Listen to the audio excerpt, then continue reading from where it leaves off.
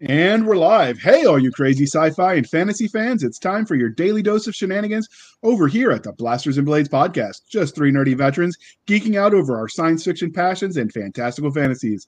A place where magic is king, the sky is the limit, and space is the place. So without further ado, I will point out that this is another episode recorded during the week-long festivities known as DragonCon. So I'll be riding solo, but I have an outstanding guest for you today. You might not have heard of him, but he's kind of awesome. We've got Jamie Ibson. Did I pronounce that right? Yes. Hello. Hello. So can you tell the listeners and viewers a little bit about yourself in case they don't know who you are? If they don't know who I am, let's see. I'm 40. I'm Canadian. I started writing when I went to LibertyCon for the first time, which was LibertyCon 30. I'm pretty well hooked in with Chris Kennedy Publishing for a lot of what I've been writing. A couple of publications with Bain and anthologies. Married to the lovely Michelle. We have cats. And I'm coming to you from the Maritimes, which is east of Maine, which confuses some people. But yeah, it goes east even further. And I'm about 10 minutes from the Maine border. So yeah, here I am. All right. And I will have you know that I have it on great authority that 40 is the new 20. That's what I tell myself anyway. That's the mantra in the mirror. Like, no, your hair's not falling out. I'm just getting a haircut. Okay. As soon as they start issuing new knees, I'll believe you. The VA up there doesn't do that for you? I mean, I'm telling you, I could get prosthetics. Pretty soon I'm going to be like RoboCop. This is kind of why I wanted to write Herbicide, was the whole, like, you know, when the parts are failing, just swap them out for the new, like, kick-ass cyborg version. Nice, nice. Although I had a friend of mine, it started a series we co-wrote, and then when our writing styles differed, he kept the one series, but it was the cyborg core, and the whole premise was as a joke. Somebody went to the VA, and instead of keeping them, they turned them into a cyborg and put them back to work. Well, that's Chris Winder wrote that. I thought that's hilarious. That's pretty close to how it works in the contractor war setting.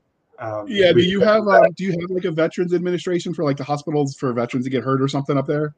Well, no. So as I understand it, when you've got vets in the U.S., then the VA like has you go to VA hospitals and you see VA doctors and all that kind of thing.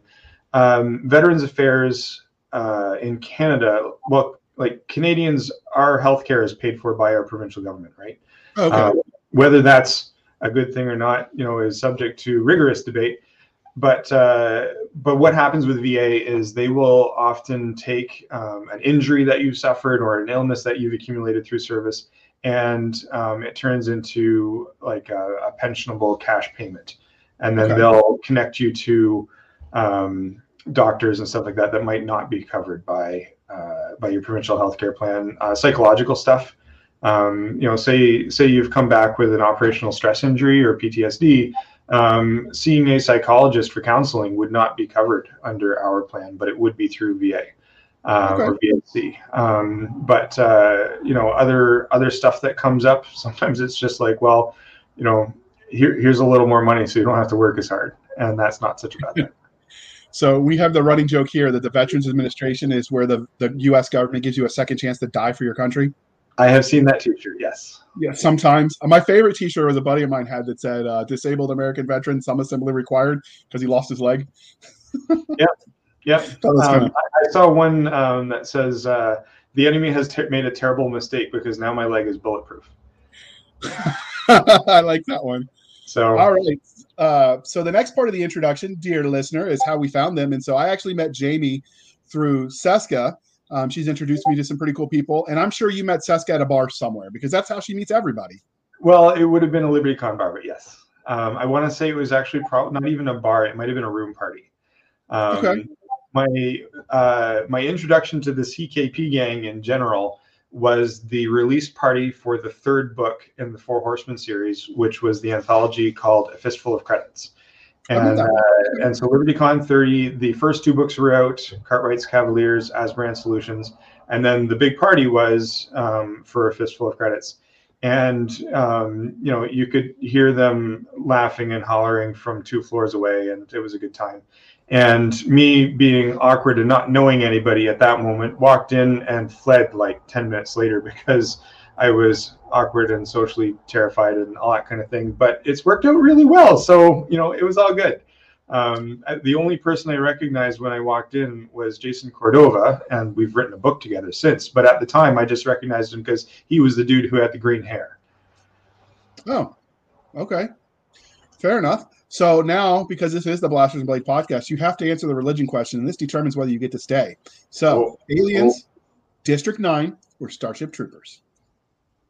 What was the first one? Aliens? Aliens. Aliens, 100%. I thought about putting the Predator because Predator versus Aliens confuses people, but they were two separate ones as well. But I didn't want to confuse you, so I was trying to keep it simple. No, I mean, like, you want to see a movie chock full of quotes, it's Aliens, right? Like, everybody who knows it, they can practically recite the entire movie. It's up there with Monty Python and quotable movies. Yeah, 100%. So, I ain't got time to bleed.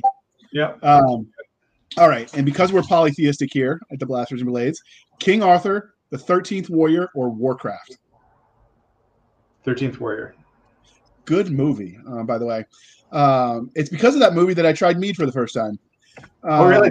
Yeah, I just wanted to see what it was about. Because you remember he could drink the mead because it was honey based, not wheat based.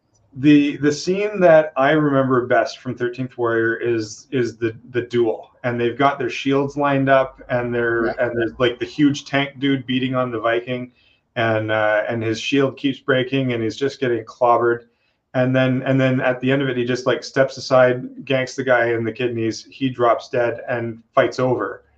And it looked like he was losing when he was just messing with him the entire. I can appreciate that. And he was like, "What the hell was that here?" Like, "Oh my god!" And he's like, "Now he has to worry about everything he can't see," and that was like a big whoa, insightful kind of moment. So I remember that scene really, really well. That was totally cool. And I know Warcraft is considered controversial because some people that played the game hated the movie, but having never played the game, I enjoyed the movie and was kind of disappointed they never made a second one. I played the original first two when they were still real-time strategy games.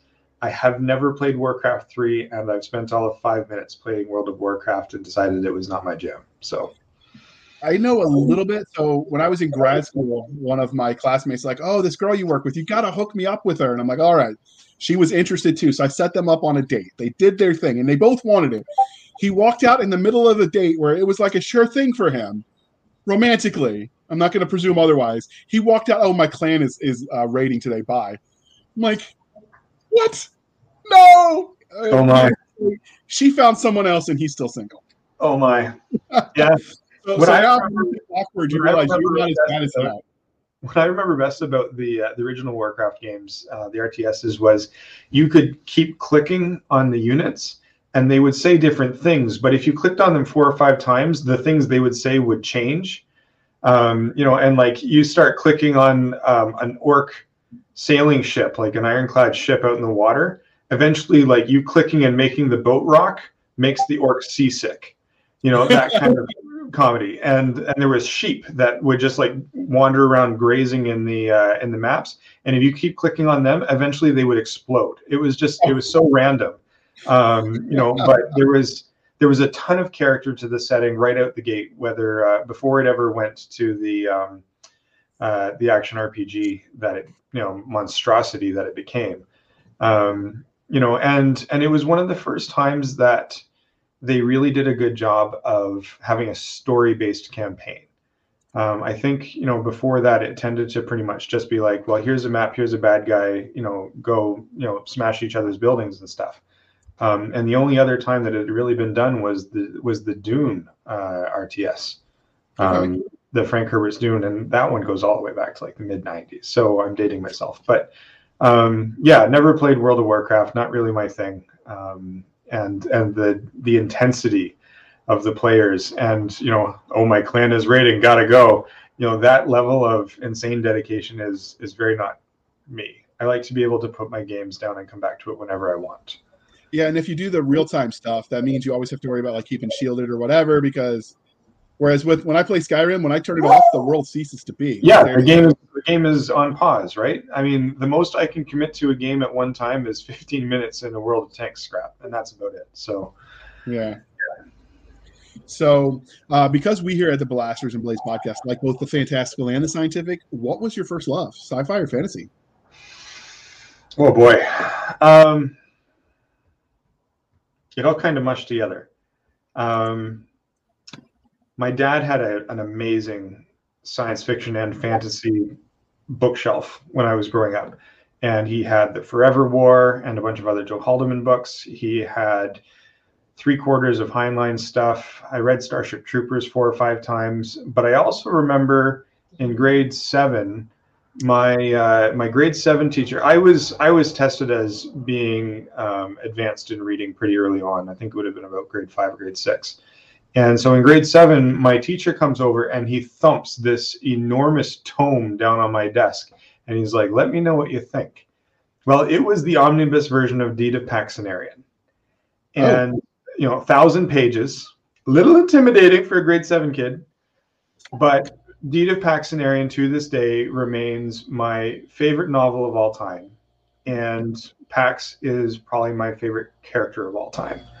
The arc for her from lowly sheep farmer's daughter to blessed paladin of the gods, who not going to spoil the ending, but who manages to figure out this ancient mystery and right an ancient wrong. Absolutely tremendous, and the sacrifice that she makes at the very end was absolutely heartrending. So, Elizabeth Moon is she wrote it, and brilliant, absolutely brilliant. I've never read anything that comes close. So yeah, complicated answer. I don't know which I read first though. What was your first memory of engaging in the genre of speculative fiction at large? Was it do you have a specific, or does it all blur together? Well, again, my dad's bookshelf. I've forgotten one. Dorsai is the other one. So like he had Dorsai, he had Starship Troopers, he had Forever War. There was Callahan's Cross Time Saloon mixed in there, a whole bunch of Spider Robinson stuff. And so like my early teenagehood and even earlier, really, Dad played D&D in the 70s and into the early 80s, and I came along in 81. And then when I was 10 or 11, I started asking about these Dungeons and Dragons books, not knowing what they were. And he said, well, imagine that you're playing Snakes and Ladders, but I have to describe the maze to you, and that there's monsters in there that are hunting you too. And he just riffed an entire introductory adventure kind of a thing as we're heading to these caverns just off the top of his head. And my dad's a really articulate guy. He writes professionally for a living as a copyright editor, but he's very articulate. And so he was able to just paint the story in my mind. And I just couldn't stop grinning. And so I dug into the books, and I think by the time I was 11 or 12, Dad tried to run a campaign for me and my brother and my 2 stepbrothers. And I was the oldest of the bunch, so we didn't really stick with it for very long because I think Craig was only 3 or 4 at the time. But yeah, it was. That was it. Here I am 30 years later, and I'm still hooked on the stuff. So it's all good. Nice. So, what is it about speculative fiction that you love? Well, I think I love the different stories for different reasons. Fantasy is amazing because of the power of magic and the power of bending the universe, if that makes sense. The different fantasy settings that are out there, they each are, in a sense, defined by how the world is bent, how the world is different, whether it's a low magic setting, whether it's magic does everything for you, spell punk stuff where they use spell effects to create modern technology but through magic instead, that kind of a thing. And that's got a huge appeal. And in fantasy, the nerds, the bookish types tend to end up being 20th level wizards, and that's got its own appeal as well. With sci-fi, you can start to ask the what if questions. Start with your own existence, and then start asking questions as to how the future might go, or how the future might be changed if this particular thing came along. And that's a little bit of the inspiration for Myrmidons Inc. I know we're not really there yet, but the idea that in Myrmidons that the technology exists that people whose bodies are failing them can get an upgrade and replace organs that are failing, or in the Myrmidons case, when they have an illness like muscular dystrophy, that they can go to a doc and be like, all right, I want you to cut everything off and I want an all new everything, basically leave the brain and the spinal cord and replace everything else. And that's a little bit of the philosophy behind it, is like, what kind of a person goes to the doctor and has everything cut off? Maybe if you go to the doctor to asking for that, you ought to be talking to a psychiatrist. But the other question is, well, what if you're staring death in the eye and this is a choice you have, one that doesn't exist today. So it's they're both cool, and they're both cool for completely different reasons, I think. Okay. Yeah. So at what point in time, as you start replacing parts, do you stop being you? That's a really good question. And my take on it is, so long as, the thinking part of you remains there, then you're still you.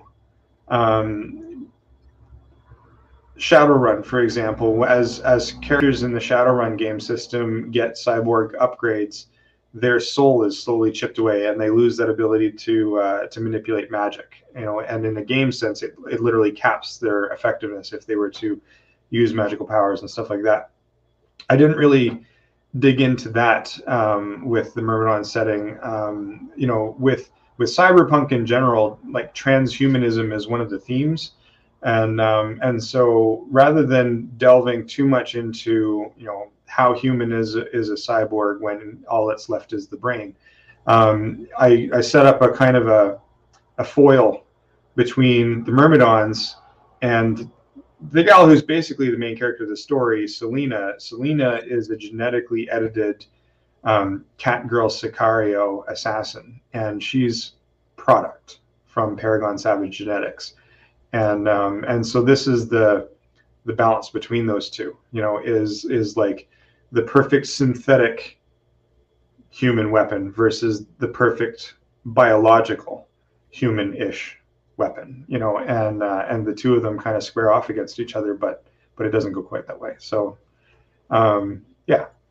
So I don't know if I answered your question, but you did. Have you seen the Clone Wars that Star Wars did with the Disney Plus?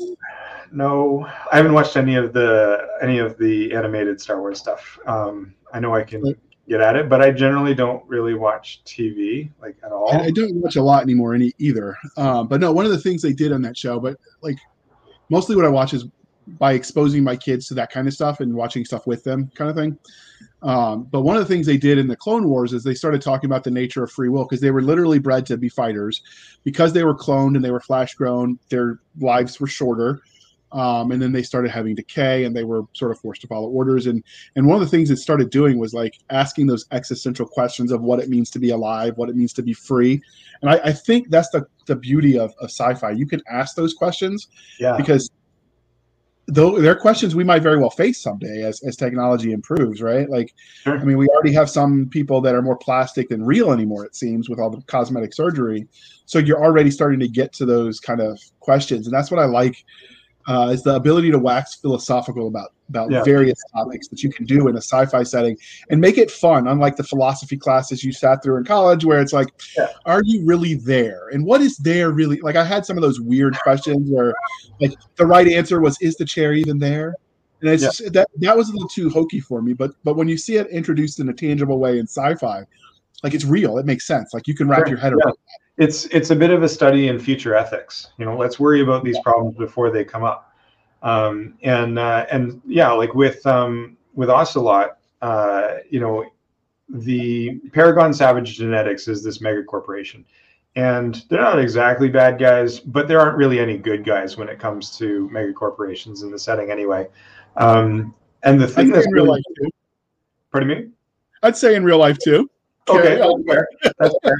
So the thing with PSG is they've created these animal hybrid bioweapons that they then rent or sell to whomever, and the government of La República del Escobar is their biggest client, and so that's where they've got their headquarters set up, and that's where all of the new cutting edge technology is developed, and the way that PSG coerces the genies into cooperating.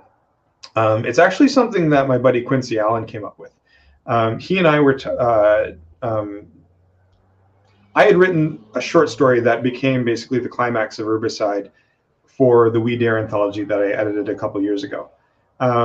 Quincy was invited to the anthology, and he was like, well, I want to do this kind of Island of Dr. Moreau kind of a thing. And I said, well, let me tell you about PSG, because their characters, it's a scene in my story. But there's an awful lot about them that I haven't really delved into. And so he came up with this idea of what he calls the methionine protocol. And methionine is a amino acid that we all have in our bodies. And the story in the setting is that the genies have been selectively edited so that their bodies don't produce methionine. If they don't get it in the form of regular injections every 3-4 days, then their cells begin to break down at the molecular level, and they more or less will die and disintegrate due to organ failure and stuff like this. And so that's the leash that PSG has on their genies. And Quincy's story from We Dare was about how the chief geneticist feels terrible about what's happening to what she sees as her children. She's accepting PSG's money to do the research because she's a driven scientist that way, but she doesn't want to see them enslaved. And that's basically the situation they find themselves in, the genies do. So she finds a way to reverse the methionine protocol and make her get away. Quincy's going to be expanding that short story into a novel probably in 2022. But that's really like the core of it, right? Is that the genies, they're born with free will, but there's consequences if they start screwing around. And that's like Dr. Fujimoto's big thing, is finding a way to set them free. Because if the methionine protocol remains in place, then the genies they can be literally killed at any time just by stopping their access to the injections. So yeah, like the people who made that decision at PSG, they're scumbags. But there's good people working for PSG as well who are just trying to make the best of a bad situation.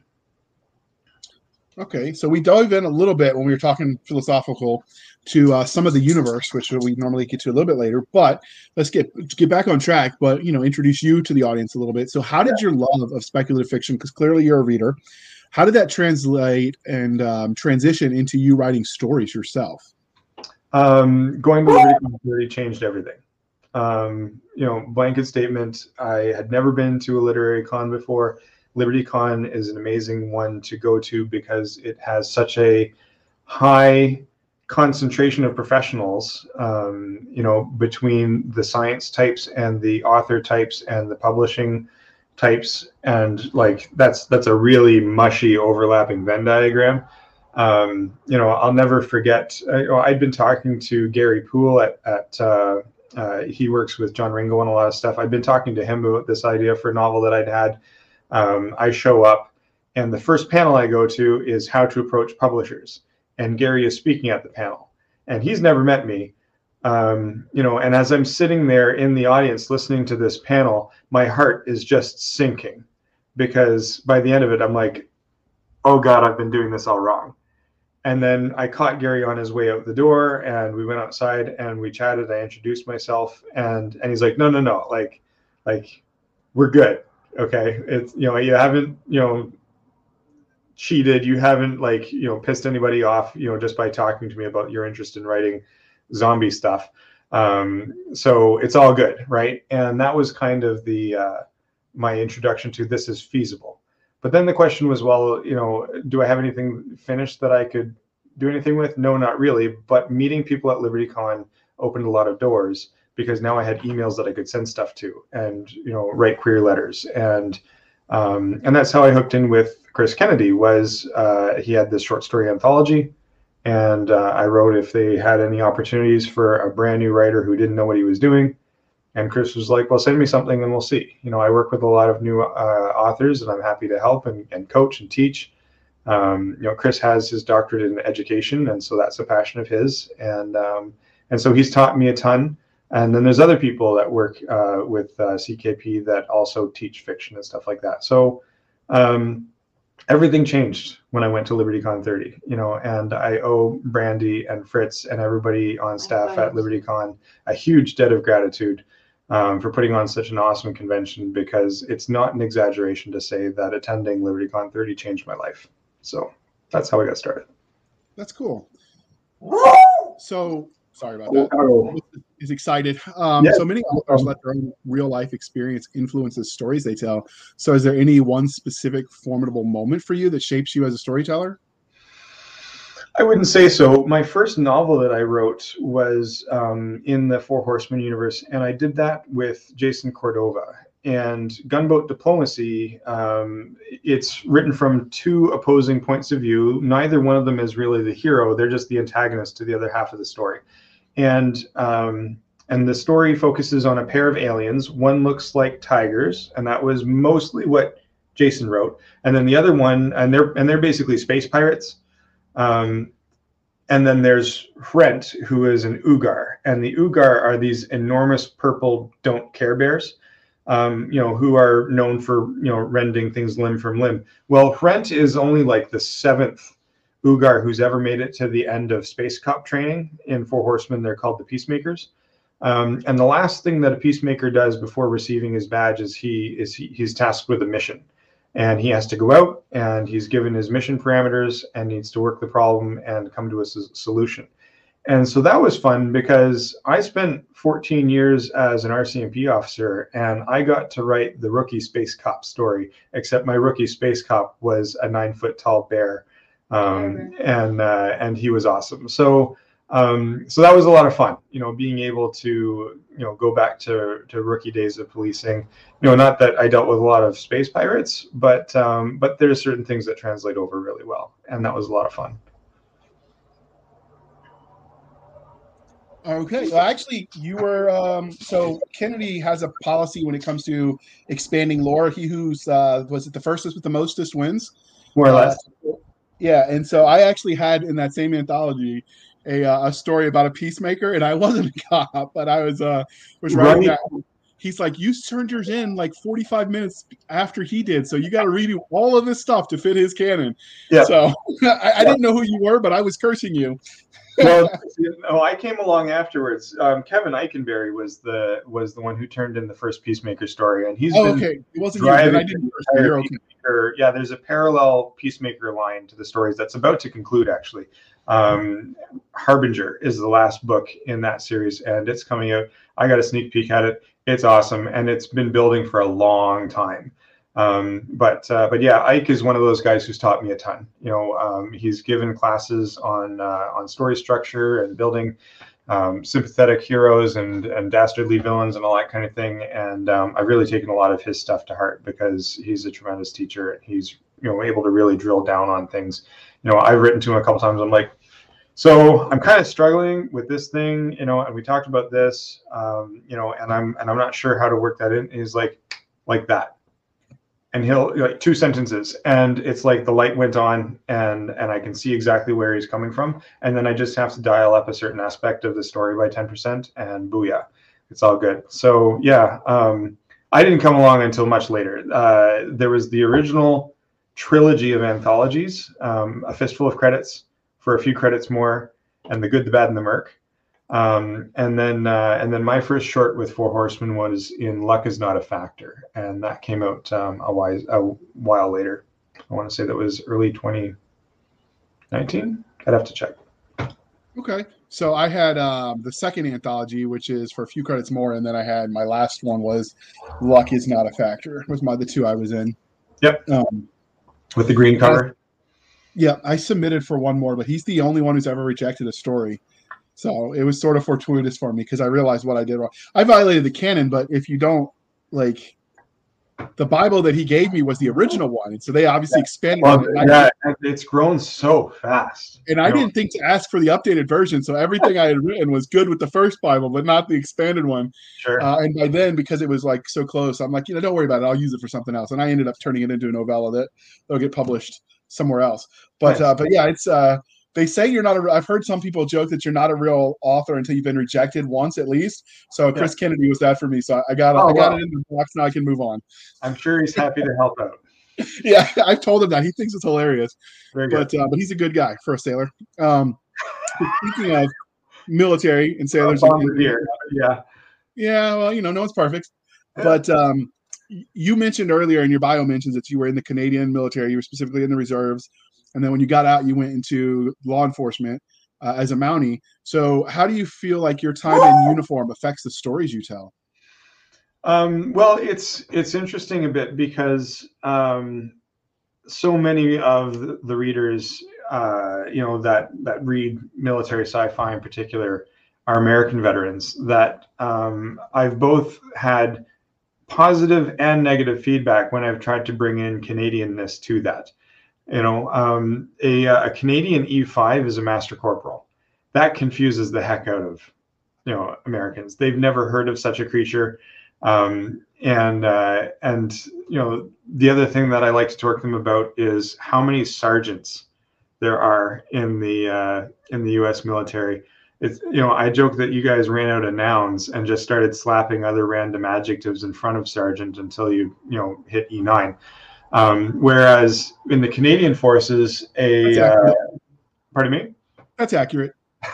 In the Canadian forces, and then in the U.S. warrant officers, right? They're their own unique technical expert specialists that aren't quite NCOs. They're not quite officers. They are commissioned, but they're not like lieutenants and captains and stuff. It's a really weird intermediary thing. In the Canadian forces, a warrant officer is a sergeant who got promoted. That's all there is to it. Your platoon's senior NCO is going to be a warrant officer, and then you've got like your company sergeant major would be a master warrant, and so on. So when I start throwing it around Canadian ranks, people immediately perk up and they're like, "Well, this is weird. This is different." That kind of thing. And then when I did that story for We Shall Rise in the third Black Tide Rising anthology, the story was about a bunch of Canadians who rode out most of the plague in our NORAD bunker in kind of north center Ontario. It's a fascinating facility. It's a long ways down. I think it's 600 feet underground is this bunker, and that's where we tracked Santa Claus from. But that was where, according to what I wrote, the Canadian surviving government fled to with whatever uniforms they could marshal to protect them. And then after Canadian winter has done its business, then they start working their way towards the coasts. And so our story picks up with some of those survivors working their way through the prairies. And I got a really cool review in Black Tide Risings, in We Shall Rise, where one of the guys reviewing the book was like, I'm a Canadian veteran. I really appreciated the Canadian story. It was super cool to see us finally pop up somewhere in fiction, because generally speaking, we don't. So I try to get a little bit of Canadianness in there somewhere. In Myrmidons, with us having spread out to the stars, the planet of Rideau is basically the Canadian planet, and there's hockey jokes and stuff like that. But maple syrup. Well, see, I don't want to get too close to the maple syrup because of that whole Troy Rising series that John Ringo did, where maple syrup was the key to unlocking the galaxy in the first place. When Tyler Vernon starts selling maple syrup to the Glatoon and he becomes a billionaire overnight, I giggled a lot at that. And then the only other stuff really, as far as being in the Army and being law enforcement, is like the combat and the fighting stuff. I've never been in combat. I didn't go to Afghanistan. I didn't go to Iraq. Peacekeeping in Bosnia was pretty chill, except for the last 3 weeks after 9/11. But I've been in plenty of fist fights, and I've been punched out a bunch of times, and I've punched. Just when you're playing hockey, right? Well, not just on the ice. I was a Mountie in Surrey, which is a city of like 600,000 people, I think, and it has a bit of a rep for being kind of rough in certain areas of town, and that's where I was posted straight out of the RCMP Academy, which is called Depot. So as a brand new Depot recruit, I went to the roughest part of the roughest city that the Mounties police in, and gotten more than my fair share of scraps. So. I know what it's like to have to fight through getting punched in the nose and that sort of thing. And I know that there are some authors who are martial artists specifically so that they can better articulate, their hand-to-hand combat scenes. The thing with martial arts I find is that there's rules, and on the street there really aren't many. So yeah, a couple different things. Well, the Canadians, though, you have a leg up. When it comes to intergalactic warfare, because there's a little known secret that that we learned if you watch Stargate, is that all alien planets look like Canada. So you guys have got that like going for you. Well, and you know what? It's a big country. We got a lot of different places that look like a lot of different things. So I was in BC for almost 16 years, and now I'm in the Maritimes, and completely different part of the country. Completely different accents, completely different people. It's been a lot of fun. It's been an adventure, but this being my third home in Canada, it just strikes me how different places can be from place to place. So, yeah. So, well, I mean, but you got that going for you. Like I said, I think there are very few places on Earth where you can get so many terrain features in one place. That's one of the reasons they film in New Zealand so much. Yeah. And so. But you're a lot closer to Hollywood, so it's a lot cheaper trip for them. So I guess that's true. Yeah, I would love to see filming up here. Actually, in New Brunswick, it's beautiful. It's rolling hills, and like when Americans think of stereotypical Canada, it's right here. It's the rolling hills and the maple. Everybody becomes like a maple sugar farmer for about 3 weeks at the end of winter. Everybody's got camp. Silver birch trees, moose, bears, Canada geese, intimidating people everywhere you go. New Brunswick is the only truly bilingual province we have. Quebec is French only, and almost everywhere else is English only. And then New Brunswick truly is bilingual. It's almost 50-50, French speaking and English speaking. The maritime accent is alive and well here, and that's the stereotypical Canadian accent. So it's a lot of fun. I think if Americans come up this way to explore, they come away with that like stereotype really reinforced that this is Canada. Here we are. Well, I mean, we as Americans learned everything we need to know from South Park. Blame Canada. Well, that and Bob and Doug and Take Off, you hoser. So yeah. So getting us back on track, when you write, military or just in general, do you ever draw on people you knew from your time, both as a Mountie and as a Canadian soldier? Absolutely. Names changed to protect the guilty or the innocent? Sometimes not. There's say no more. So we've talked a little bit about how your time in uniform affects the stories as you tell them. Does it affect how you engage with stories now as both a reader or a watcher, if you're watching TV or whatever, how you engage with content?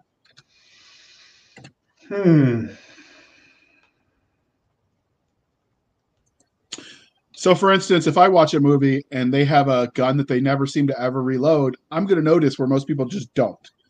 Okay. Yeah, I suppose that's true. And guys with belt feds, just like ripping off 20 or 30 rounds at a time. That kind of thing. Shooting recoilless rifles and bazookas indoors. That makes me laugh. Pursuits. One of my favorite pursuits, and it's not really a pursuit, but it's kind of a pursuit in a movie, was in Way of the Gun. 20 years old, Ryan Philippe and Benicio del Toro as these scumbags. And they've kidnapped this woman because they're the bad guys, even though they're kind of the protagonists. And the bodyguards are chasing them, and they're in their little car, and they're slow, like they've got it in drive, but they're not even touching the gas. and the bodyguards are running from cover to cover and trying to catch up to them, and they're just like slowly retreating, little bit by little bit. And then eventually they just like shut the door and hit the gas. And the bodyguards realize they're now like 200 yards from their car and they've got to run back in order to be able to catch up. I thought that scene was brilliant, because nobody in their right mind wants to get into an actual pursuit. They are dangerous as hell. Odds are somebody's going to die, and there's so much potential for disaster. And so, up here, generally speaking, the police don't pursue anywhere near as frequently as they do in the States. But there was an incident in Way of the Gun where they were dangerously genre savvy, if you want to call it that, and they knew to get their bad guys, their opponents, their enemies away from their car so that they didn't get in a pursuit in the first place. And I thought that was genius. I like it. The only thing I ever dealt with, I mean, other than obviously gunfights on the highways in Iraq, but as far as in general, like my experience with cop type stuff, even in media, something like watching a Cops episode where it's some guy that looks like he hasn't left a donut shop in a couple of years, and then he's huffing and puffing, and the perp is like basically speed walking away.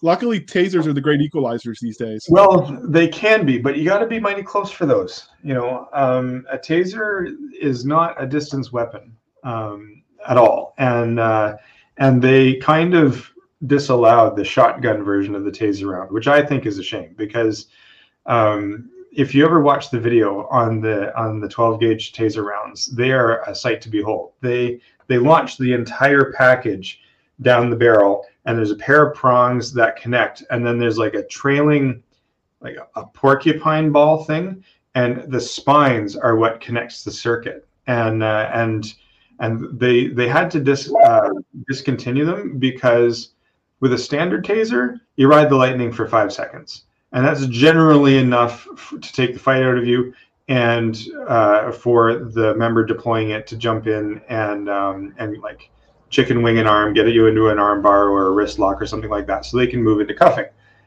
Well, the shotgun version is designed to be deployed from an awful lot further away, so it cycles for 20 seconds at a time. I cannot conceive of how much that would hurt to be, electrocuted the way that they do for 20 seconds at a time. That would be awful.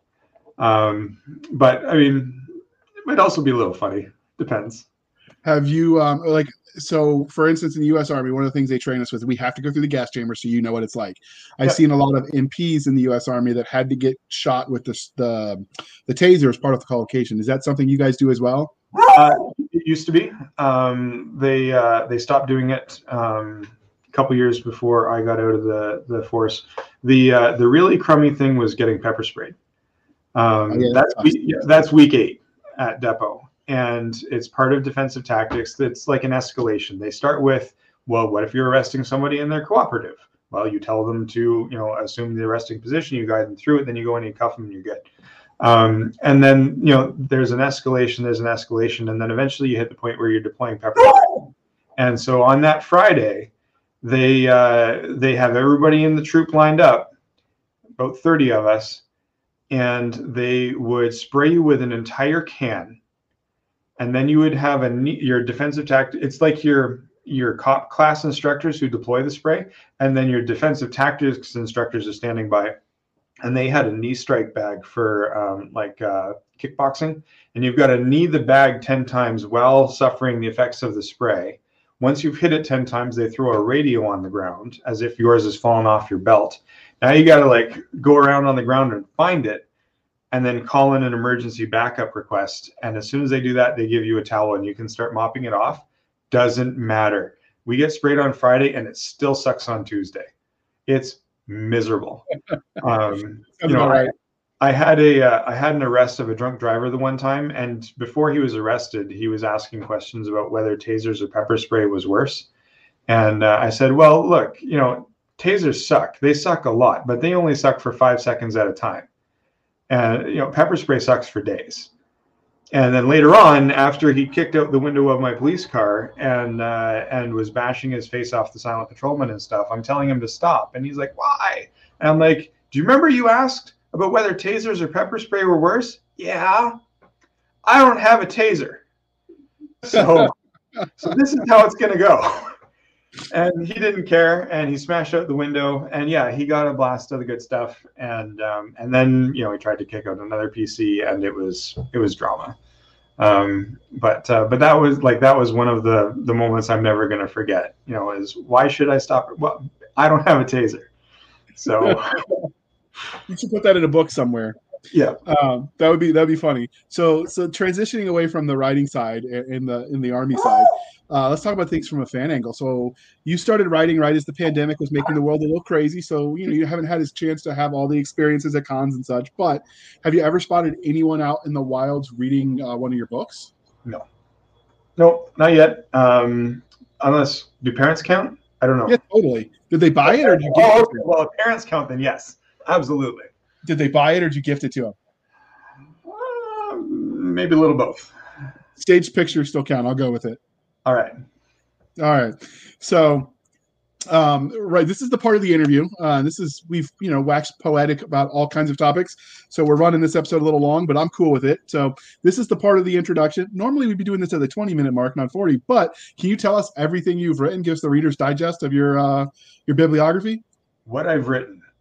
Stuff that you're going to see my name on the cover for would be the 3 We Dare anthologies. We Dare is the first one. We Dare Semper Paratus is the Survivors of the Apocalypse. That one was awkwardly scheduled to come out in 2020, so that was unfortunate. And then We Dare No Man's Land came out earlier this year. That one was kind of putting the focus on, and it's a bit of a love letter to the badass women of science fiction like Ellen Ripley and Sarah Connor and Princess Leia and Cara Dune and those kinds of characters. So that one came out earlier this year. I wrote Gunboat Diplomacy with Jason Cordova in Four Horsemen. Unshackled will be out. I wrote in Four Horsemen with Casey Moores. That's going to be out in a little less than a month. I've got a novel called Pacific Shogun, which is post-apocalyptic Pacific Northwest in Christopher Woods' Fallen World series. And then Myrmidons just came out 2 days ago. It came out on the 3rd. On top of that, I've got stories in Freehold Resistance, Freehold Defiance, and We Shall Rise from Bane, and then a bunch of other short stories along the way as well, scattered throughout a bunch of anthologies here and there. So yeah, and then I just today I sent in the manuscript for my next anthology, which is not We Dare. We called it And Then It Got Weird. It originally started as a bit of an in-joke, and it turned into a not exactly Halloween themed, but we're releasing it in time for Halloween, paranormal stories. I've got fantasy, steampunk, modern, noir, near future, distant future. There is a point in the stories where things take a bend for the paranormal, supernatural, and some of them are hysterically funny, and some of them are darker than black coffee. So it's a mix, it's a grab bag, but that'll be out October 22. Yeah, but basically, if you go to my website, I have all my titles listed there as well. If somebody's trying to collect them all, which I don't mind at all. Understood. So we will link all of that in the show notes down below. And so while all of those sound fascinating, we sort of spilled the bag talking in the beginning, but today we want to talk about Myrmidons and Elvis Likes It Too Incorporated Herbicided. So where did you get the premise for this universe? Was it psychedelics, Ouija board, overindulging in expired maple syrup? Maple syrup. No. Okay, I talked about it a little bit at the beginning, where what if you could swap parts out? My wife had a friend, when I met her, I became friends with him as well. And Jesse suffered from Duchenne's muscular dystrophy. And it's a cruel disease because the body fails while leaving the brain completely intact. And Jesse passed in 2009 at the age of 29. He was the longest lived person at the time who'd ever suffered from Duchenne's muscular dystrophy.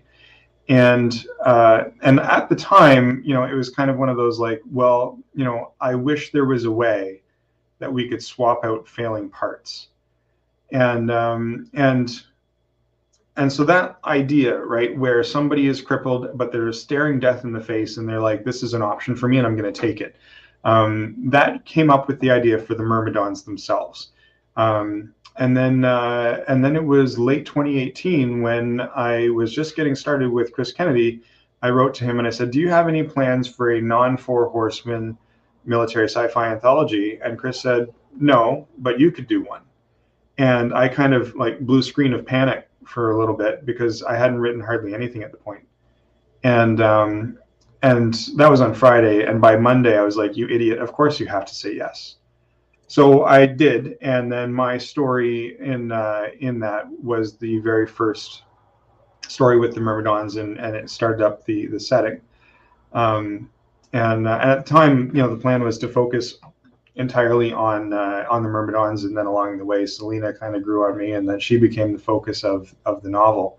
The other thing, you know, and I mean, it's spoilers, but it's not really spoilers because the story's been published like 3 years ago. There was a shooting in Toronto. I want to say it was in 2018. And it was a spree shooting. It was a bad guy walking up and down the street with a pistol, just shooting random people. And it was terrible. But the really terrifying part for me was when I read the story that talked about the shooter's brother.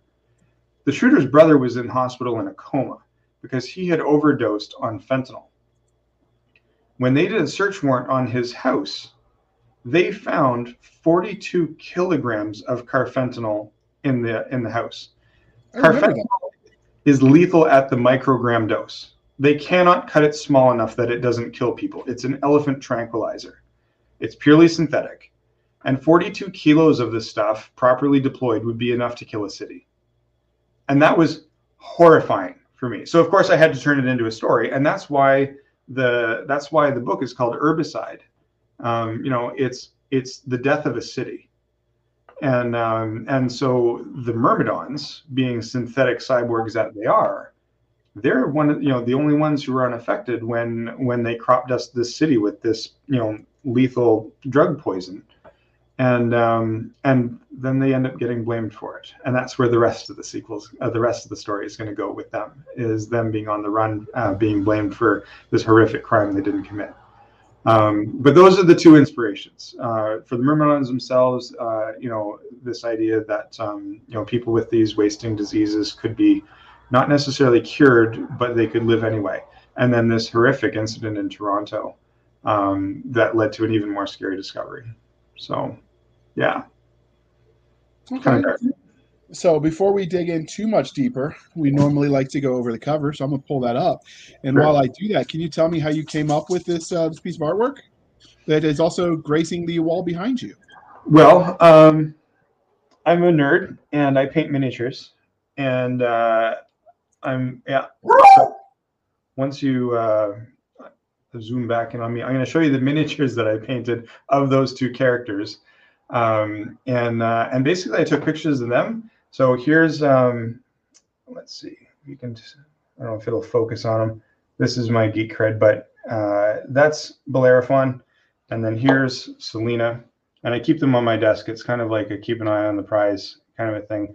And I've got a couple more of them here. They're characters in the story. I've kit bashed them out of green stuff and models from Reaper and that kind of thing, and painted them up. And they stare at me every day and they're like, this is your focus. This is what you're working on. So that idea where you've got this enormous towering cyborg with his energy shield defending the cat girl in front of him, that's kind of a metaphor for the whole story. And so I basically took a bunch of pictures of the miniatures, and I talked to Chris and I said, look, Jake Caleb does amazing work. Jake Caleb Design has done a bunch of covers for Chris Kennedy Publishing.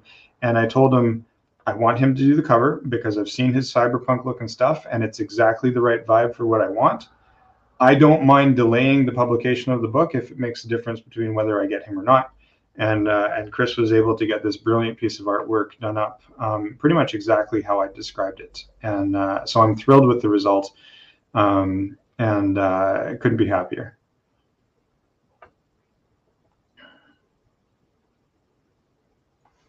Helps if I remember to unmute. I'm just trying to keep it muted while you're talking so you don't hear Elvis complaining about not going on a walk yet. But so for those who couldn't see it or who are listening on the audio version, how about we make this offer to them? They sign up for this is going to be released in the middle of September. They sign up for your newsletter this month. When you release October's newsletter, you will host a close-up picture of those little figurines so they can check out whatever they missed. Does that sound fair? Yeah, for sure. I've got free giveaway stories on my website that work through BookFunnel, and basically you can download some free fiction that I've already written, and that will get you signed up for the newsletter. They go out on the 5th and the 20th of every month. Well, I mean, it's the 5th today. I did one earlier this week because Herbicide came out on the 3rd. So yeah, my next one will be out on the 20th. And this will air, so they'll have either the 20th or the 5th before they watch it. Just put it in October, and that gives them a reason to sign up. Yes. And I like encouraging people to join authors they like to join their newsletter, because you never know when the powers that be will change their mind. Especially those of you like me who enjoy military science fiction. It's a constant battle. Can I put my book up? No, it's got a cover. The cover has a picture of a gun on it. We can't have that. And so if you really want to stay up to date on authors you like, especially if you write like military topics, sometimes it's just best to join their newsletter and get direct from the source. So I try to encourage that. But let's move on to the book itself. So what would your 30-second elevator pitch be? Oh, I should have rehearsed this. 27th century, and war is business continued by other means. Paragon Savage is the cutting edge lead for genetically enhanced animal-human hybrids, and Selena is their latest prototype. She's awesome. She's badass.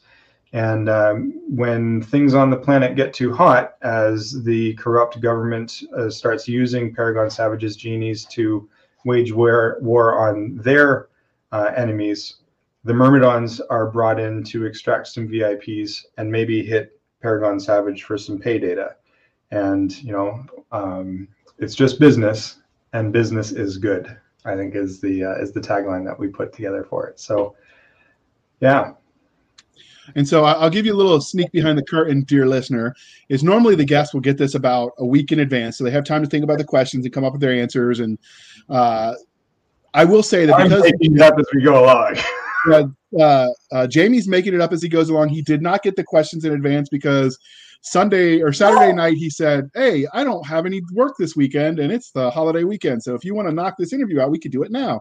Yeah. And I thought, well, I don't want to have any issues where I'm scrambling at the last minute like I did we've talked about before on the podcast. So I'm like, okay, I could stack an episode. Sure, I'll have this prepared tomorrow. That was like literally 12 hours ago we agreed to do this. So he's doing all of this cold. Other than having listened to a few episodes, he's just making it up as he goes. So this is just him on it off the cuff. So I would say your elevator speech is pretty good. That normally freezes them even if they've prepped their answer. Well, that was my intro at LibertyCon, right? Was I'd written this book and I wanted to talk to somebody about it, and I had never even heard of an elevator pitch at the time. I was that new, and so yeah. So what's your elevator pitch? My what? And they were like, well, pitch it to me in 30 seconds. And I started with, well, it's done, and it went downhill from there. But yeah,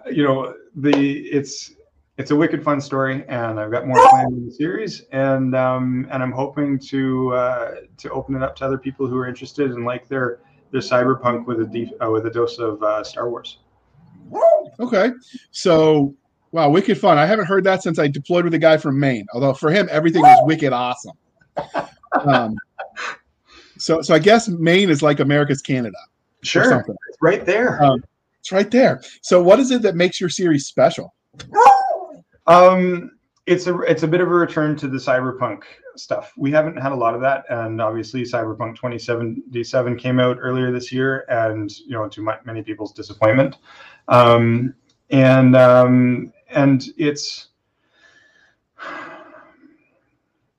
it's kind of a mishmash of a whole bunch of different genres. Cyberpunk is the primary with the relationships between the mega corporations and then the contractors that go out and make mischief on their behalf.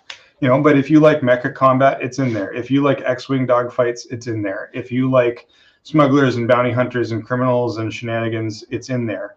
It may not be in this book yet, but I'm certainly planning to go in that direction. And I remember talking to my brother actually after the second season of Mandalorian, and he's talking about how much fun the criminal side of Star Wars is. The bounty hunters and the crime lords and the Hutts and Han Solo the smuggler and all that stuff. The hive of scum and villainy in Mos Eisley, and that was really where I wanted to kind of delve into in the sci-fi setting. It's not going to be utopian and shiny and clean and wonderful.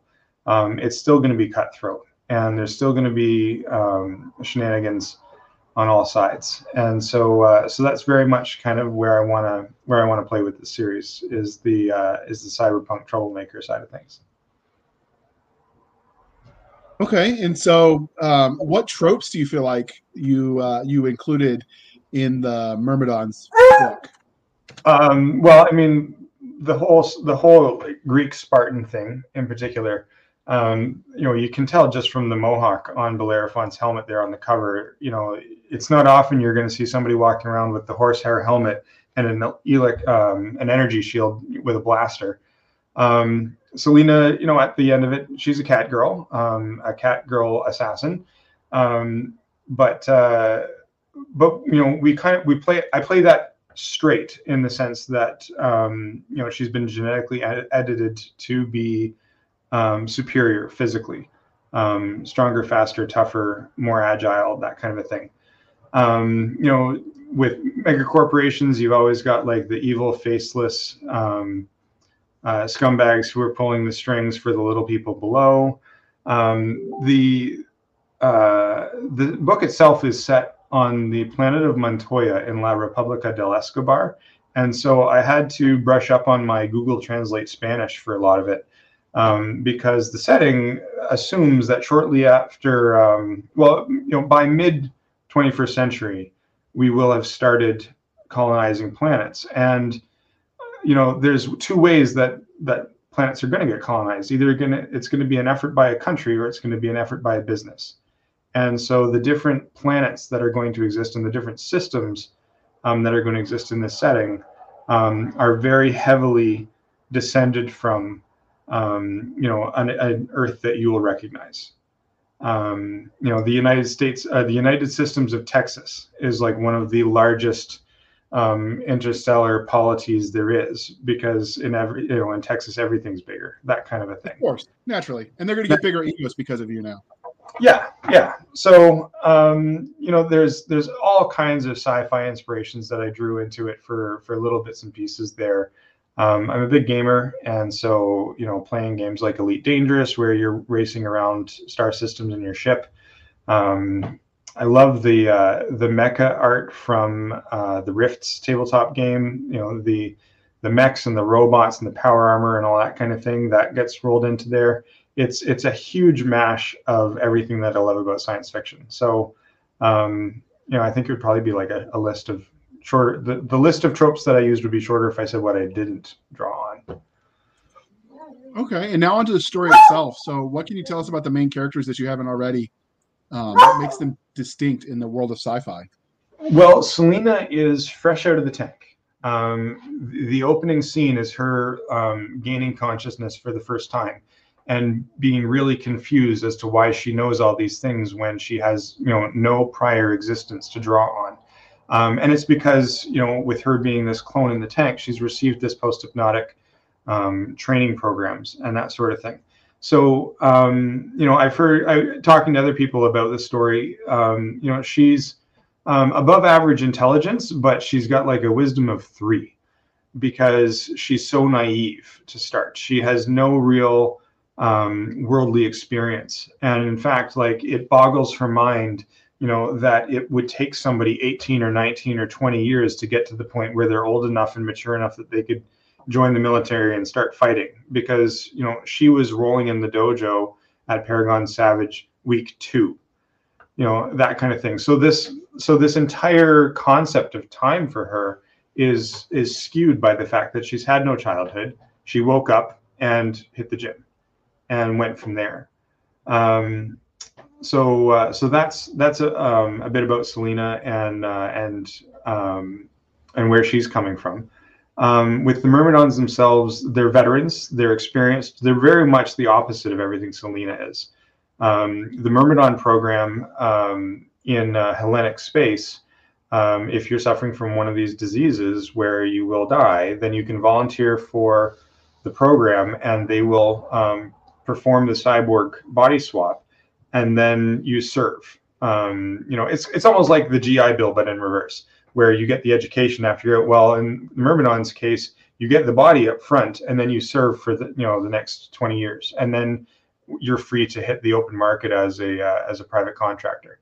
So the Myrmidons are all experienced and they're tough. With them being cyborgs, if they get a limb blown off, then they have little packs that can 3D fabricate a new joint to get the limb back in place. It may not be as strong as their normal one, but at least they can. Like, do you remember that cartoon or that ad from when we were kids where it's like, I can put my arm back on, you can't, so play safe? There's right? There's a lot of that with the Myrmidons because their parts are replaceable. And so that does kind of make them inhuman in a sense, in that their concerns are not those of people who still have their meat bodies. And at the same time, they try to be honorable. They try to take contracts that, are, if not honest, it's fair game as far as mega corporation shenanigans are concerned. And the problem for them is going to be, the after effects of being blamed for this horrific crime. How are they going to react? How are they going to respond? What if they're no longer legitimate contractors and they're kind of, well, I mean, I'll tell you right now, the second book, the title is Disavowed. That ought to tell you where their arc is going. And so, you've got to kind of hit rock bottom before you can go again. So that's about them. What about any secondary characters? Were there any ones that were especially memorable for you? Well, I'll tell you, one of the other guys that I was talking to about the story, he gave me crap for killing off his favorite character. And I was like, who was that? And it's Director Ramirez. Spoilers, everyone dies. So Ramirez is Selena's primary handler. And the way that this gentleman phrased it was, he seems to be the only guy at the corporation who had a soul. And I hadn't thought about it, but yeah, that was, I portrayed him as sympathetic. He's doing his best to look out for the genies, knowing the coercive nature of the relationship between the genies and Paragon Savage. And he's trying to do the right thing. Even though, mega corporations are like profit, profit, profit. That's their priority. So, he was neat to write because because the genies are considered property and they're not legally people. When things go off the rails, he's the one who has to go back to the client who's basically renting this cat girl Sicario and correcting the behavior of the client. And the client is not used to being corrected. We'll just put it that way. But Ramirez was really cool to write, and I liked him a lot. So there's relatively few other consistent characters. A lot of the novel is Selena as the lone agent kind of thing, and then her supports. So as far as secondary characters, I'd say Ramirez was a good one. So where did you get the name Genies from? Is that like any like Jinn from the genetically engineered? Oh, okay. I've heard that used for gypsies as well, so I wasn't sure. Yeah, no, it's just genetically engineered. Okay.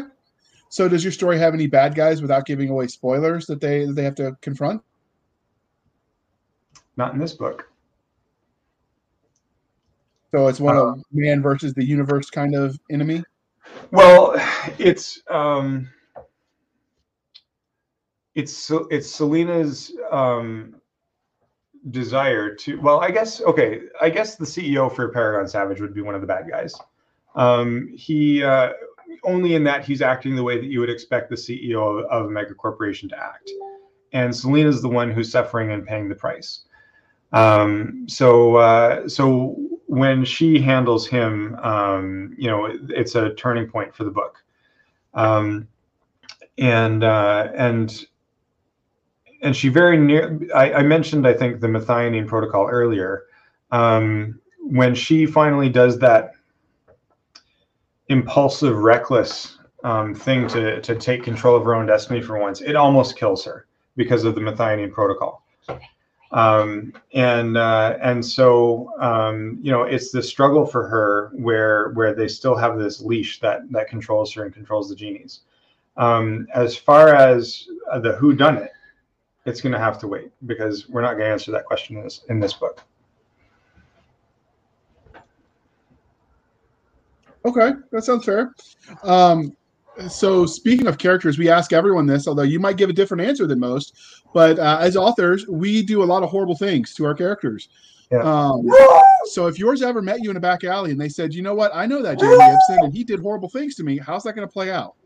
Not very well. Not very well at all.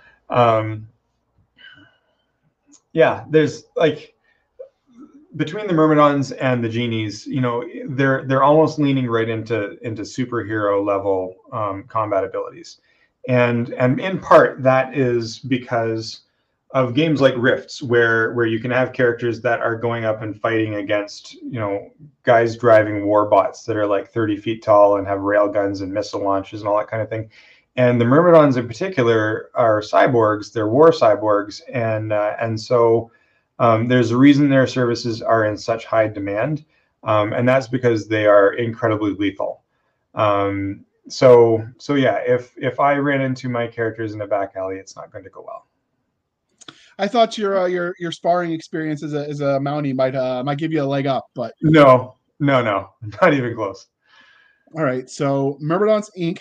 Herbicide is clearly part of a series. I know because it says so on Amazon, and you told us, but there's currently only one book out in this series, and you mentioned more is coming. So where do you see this series going? What's next?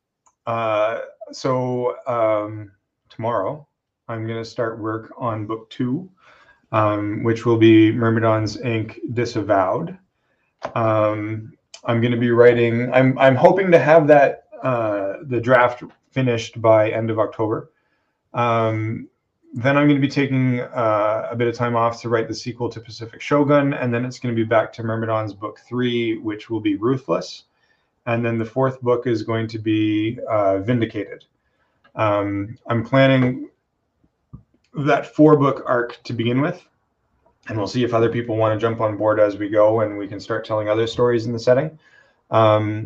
But that's kind of where I would like it to go, is into a shared universe that's a little bit Thieves World-ish, where you can have you can just pick up a series in the setting written by me, written by somebody else, and enjoy it without needing to have read other stuff in the series to have it really fit or make sense. One of the amazing things with Four Horsemen is that we are now 72 books deep. Roughly half build on each other, and then there's a whole bunch of spin-offs and side stories in the anthologies and that kind of a thing. But it can be daunting for somebody to pick up Cartwright's Cavaliers and find out that there's 50 books before you catch up to the books that are coming out now. If you're a voracious reader, that's totally cool. But that's the strength of Chris and Mark Wandry and Kevin Eikenberry and these guys who are able to plot 12 books at a time. And I'm not there. Maybe by book 4 I can start looking a couple books further. But I'm more used to that 3 to 4 book series length, and so that's kind of where I've been approaching this. That's not to say that I'm going to write 4 Myrmidon books and I'll be done with it. Just that's as far as I'm plotting out at this point. Okay, so we know that all the literary universes, at least the good ones, have their own internally consistent rules of science, technology, and or magic. So, what sort of tech or magic could we expect from these books? So I won't say that it's hard science in terms of how gravitics work, but anti-gravity tech is fairly ubiquitous in that you've got grav trucks and grav cars that zip around town, and they're able to get up off the ground and go zooming around. But it's the same technology that drives ships inside a star system. And basically, the faster the ship, which accelerates along a Fibonacci sequence acceleration profile, basically, the fastest ships run at 233 gravities. If you want to go faster, then what you have to do is increase what a gravity means to the people inside the ship. So if you've got people on board the ship who are able to handle 3, 4, 5 gravities, then suddenly you can take that acceleration profile and really get ripping. But that's the only way for the larger ships that move slower to be able to combat the X-wing fighter type ships that will go ripping around at incredible speeds, is that they need to exert more G's on the crew in order to be able to keep up. And then I actually built a spreadsheet. It's nerdy, but I built a spreadsheet to be able to figure out, okay, well, if they're going to be on a constant acceleration profile at 233 G's to get to this planet, and the planet is this many light seconds away, then how long does it actually take to get there if they're accelerating for half of it and decelerating for half of it? Because space is really, really big. And one of the things from Mandalorian, just to kind of go sideways on it, was the Frog Lady episode where he wasn't able to use his jump, and he starts complaining immediately about how long this trip is going to take. And you never really got a sense of just how long he actually was flying with Frog Lady on board. But with Myrmidons, with the spreadsheet that I've tallied, I can be like, well, Earth is 500 light seconds from the sun. So if they're traveling that distance, it's going to take this many hours at this acceleration profile. And then and then maybe it all happens in the background, but it can become strategic and tactical calculations when we start dogfighting and that kind of thing. And then jumping between systems works differently. And unusually, rather than coming in from out system and arriving at a distance from the sun and then having to coast in from there, I took a bit of a page from Elite Dangerous. Anybody who's played the game will know when you jump to a system, you pop out danger close to the sun. And if you're not Johnny on the spot with turning and burning for out system, then you can go for a sun dive and you're going to need a new spaceship.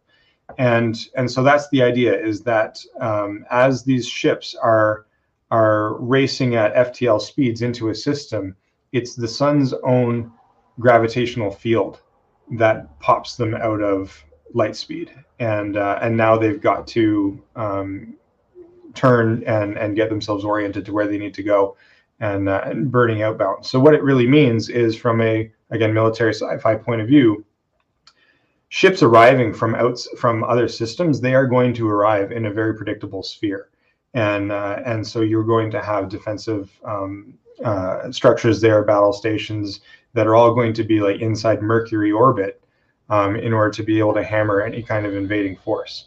And so that's partly what sets up this idea with the mega corporations hiring the small contractors to go out and make mischief on their behalf, because there are no but it is catastrophically expensive for you to take the spaceship equivalent of a carrier battle group and send it off to a star system to pick a fight. It is much more viable to send a quick little speedboat that will zip in and then be able to make their way outbound from there. So Myrmidons doesn't put much of a focus on the space stuff yet, but I figured out how it's going to work when I do, and we're going to go from there. So do you use any programs besides just an Excel spreadsheet to build the universe? I know there are some mapping software programs through like Campaign Cartographer that let you actually build interstellar maps. So you can say it's X distance from star system one to system two, and you can start building like 3D renderings of the system so you can sort of look at it in real time. I have not done that. It sounds cool. The best I've done so far is I've fired up a game of Stellaris and I've print screened the, I've screen captured the map, and then I started drawing bubbles and lines and stuff. And I went, this is ridiculous. I don't need to do this at this point. So really, all I've done is I've kind of come up with the different polities that exist. There's, like I said, the United Systems of Texas, La República del Escobar, the Star Kingdom of Windsor, which is like the rebuilding the British Commonwealth, that kind of thing. Dixie is another one. There's a whole bunch, and just kind of like putting together a list of the systems that they own and control. So like in Herbicide, when you meet the Myrmidons, they're chasing a guy who's captured a bunch of people from Rideau. And he's basically like going to go sell them into slavery. And so there's a stern chase with the Myrmidons ship that they partnered with, which is called the Pandora's Hope. And they're jumping from system to system and trying to cut the angles and carve hours of travel off of their race across space and time until they finally wind up in the system named for Bonnie and Clyde, which might give you a hint of who and what the system's all about. And so like it's not heavy in that that series, but I was basically just working off a list of systems that would kind of be in a line to get to each other. I didn't know that Campaign Cartographer did that. I might look into that. That's a good idea. So I used fractal mapping, which was idiot proof as far as usability, but it's only good for what you're doing. Like you wouldn't be able to put that in a book and have it look professional. Whereas Campaign Cartographer, once you're done with a map with that, you could put it in a fantasy novel and it would stand up with maps in any of the classics as far as what you can do with it. But the barrier to entry skill wise is just not there. Yeah. And someone who's better at tech than me, a lot of people use it for like gaming and stuff, and they say, no, it's great, it's easy. And what do you like, some sort of computer moron? And I'm like, yes. But yeah, it's gorgeous work that it can do. So like Campaign Cartographer has been around for a long time. They must be many editions past the old hex-based thing that I was using in high school. It's pretty. I mean, I know it's the industry standard now for professional cartographers. Cool. The people that do that for a hobby. But yeah, so there are programs out there. I just was curious how you were doing that. No. All right, so spreadsheets. That works for now. Of all of the tech that you invented for your universe, what would you want for your daily use? Your body. New knees and a new back. I would take cyborg replacements of those in a heartbeat. Okay, so your wife has weighed in. I was thinking it'd be something cool, and then I could ask you how you would abuse that tech, because we like to ask that follow-up. But new knees, kind of hard to abuse those, other than just normal life. Yeah. No, I'm not looking to go out and cause mischief, despite what my business card says. I miss not snap, crackle, and popping like Rice Krispies when I'm walking around. So understood. I get that moment sometimes when I can predict the weather. Oh yeah, that's my knee. Yeah, I feel you. Who knew getting blown up was bad for your health? Huh. Go figure. They didn't put that in the recruiting poster. No. So how did you go about creating? Because you've established that they've got kinds of aliens.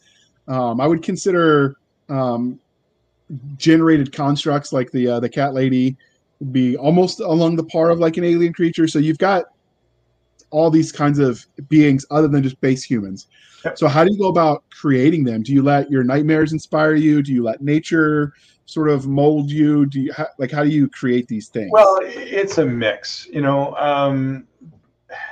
Role-playing games are so well developed for that kind of a thing that you can go through an infinite number of alien generators and stuff like that. But really, I was looking for stuff that would be readily identifiable, and it didn't have to be like, there are no new stories. There's just new ways of telling them.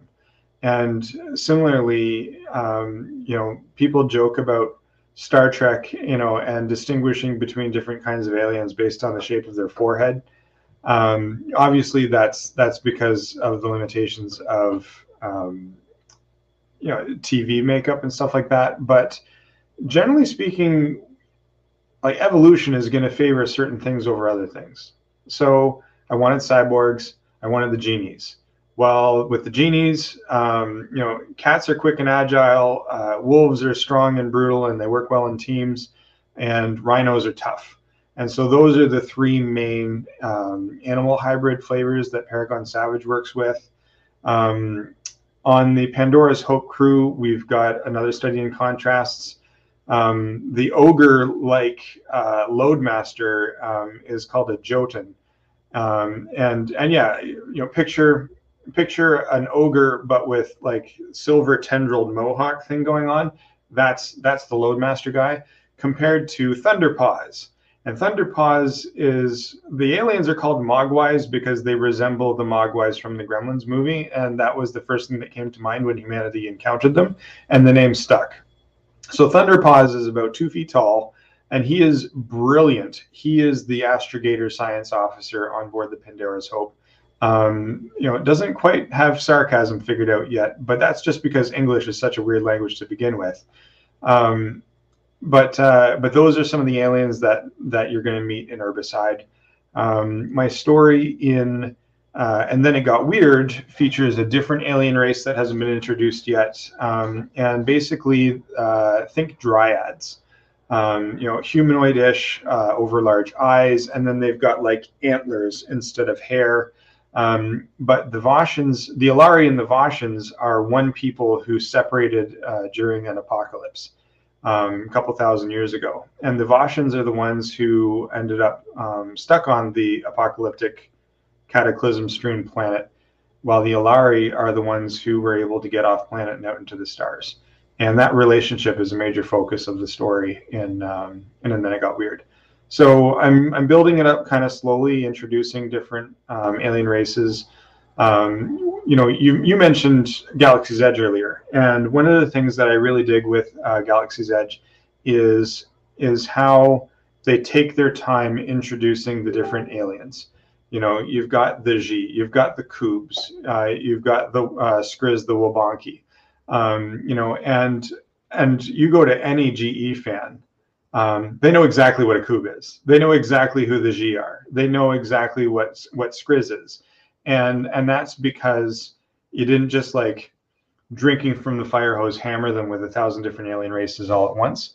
And so I want to take my time and really develop these alien races so that they're three-dimensional, that they have cultural values, that they have ways of doing things and reasons for doing them the way that they do, and be distinguishable from each other. I don't want to just have Romulans and Vulcans, who are, pointy-eared humans, and some of them are logical and some of them are angry.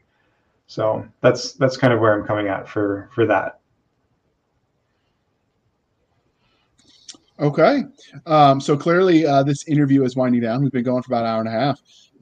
But before we wrap up, was there anything about Myrmidon's Incorporated Herbicide that we didn't ask you before we move on? I don't think so. I think we've covered a lot. Okay. And just as a reminder, dear listener, if you go to his website, link will be in the show notes, and you sign up for his newsletter when you hear this on October 5th, he will include pictures of those little figurines. So this is especially important for all of our podcast audience, and we love you guys. We started as podcast only, and so you guys are awesome. But if you sign up for his newsletter, you can see those little figurines he kit bashed and then painted. Yeah. So, all right. As we bring this puppy to a close, can you tell listeners how they can find you? My website is ibsonwrites.ca, and because Ibson confuses people, it's IBSON. It's like Mel Gibson, the actor, but without the G at the start. So it's all one word, ibsonwrites.ca. And on my website, I've got contact details. I've got free short stories that I've written that I'm now giving away as free downloads when you sign up for my newsletter. And it's a mix. There's fantasy, there's Four Horsemen, there's diesel punk, sky pirate, urban fantasy. all kinds of different stuff. So those are all giveaways off the website. I've designed a couple of challenge coins associated to Christopher Woods's Fallen World universe, and you can email me if you want to buy one of those. And that's basically my website. Otherwise, my primary social media presence is through Facebook. I've got my personal profile and then my Ibson Rights business profile. So okay. And you can find us on our website at anchor.fm/blasters tack and tack blades. anchor.fm/blasters-and-blades. You can find us on Twitter at SF_fantasy_show, Sierra Foxtrot _fantasy_show. You can email us at blastersandbladespodcast@gmail.com. Again, that is blastersandbladespodcast@gmail.com. You can join all of our online Facebook shenanigans over there at facebook.com/groups/Blasters and Blades podcast. You can support the show at buymeacoffee.com/author J.R. Hanley. Again, buymeacoffee.com/author J.R. Hanley. Be sure to put in the comment section on the donation that it's for the podcast. I promise I will keep Doc Seska and Nick Garber duly intoxicated. They will drink until their liver surrenders. And if you want to do your support on a reoccurring basis over on anchor.fm/blasters tack and tack blades, they have that option as well. All of it is appreciated. We greatly appreciate our current backers that help us fund what we're doing here. And then finally, I've made this comment before, but I'll do it again, is if there is anybody that you want us to interview, we are certainly open to suggestions. If there are any topics you want for fireside chats, we'll do that too. Just engage us on the email, on the podcast group, on Facebook, on all the ways you can reach out to us. And we're certainly open to suggestions and making this the kind of podcast you want to listen to. So we definitely don't want it to be stale. And so that is an option. If you've got a burning desire, if you've got a favorite author you want me to track down, I will stalk them. I will hide outside their window and hand deliver that letter. I mean, except for Elon Musk. Got that restraining order. Yeah, he's got that restraining order, but maybe he didn't really, really mean it, and maybe the judge was overreacting. I don't know. We'll see. Maybe I'll just ask him again. It'll be fine. So before it gets any weirder, and I can get weird, thank you for spending some of your precious time with us. For Nick Garber and Doc Seska, I'm J.R. Hanley, and this was the Blasters and Blades podcast. We'll be back next week at the same time, where we'll indulge our love of nerd culture, cheesy jokes, and all things that go boom. And one more time, because Doc isn't here, as we close, I will remind you my one piece of wisdom: pineapple does not belong on pizzas.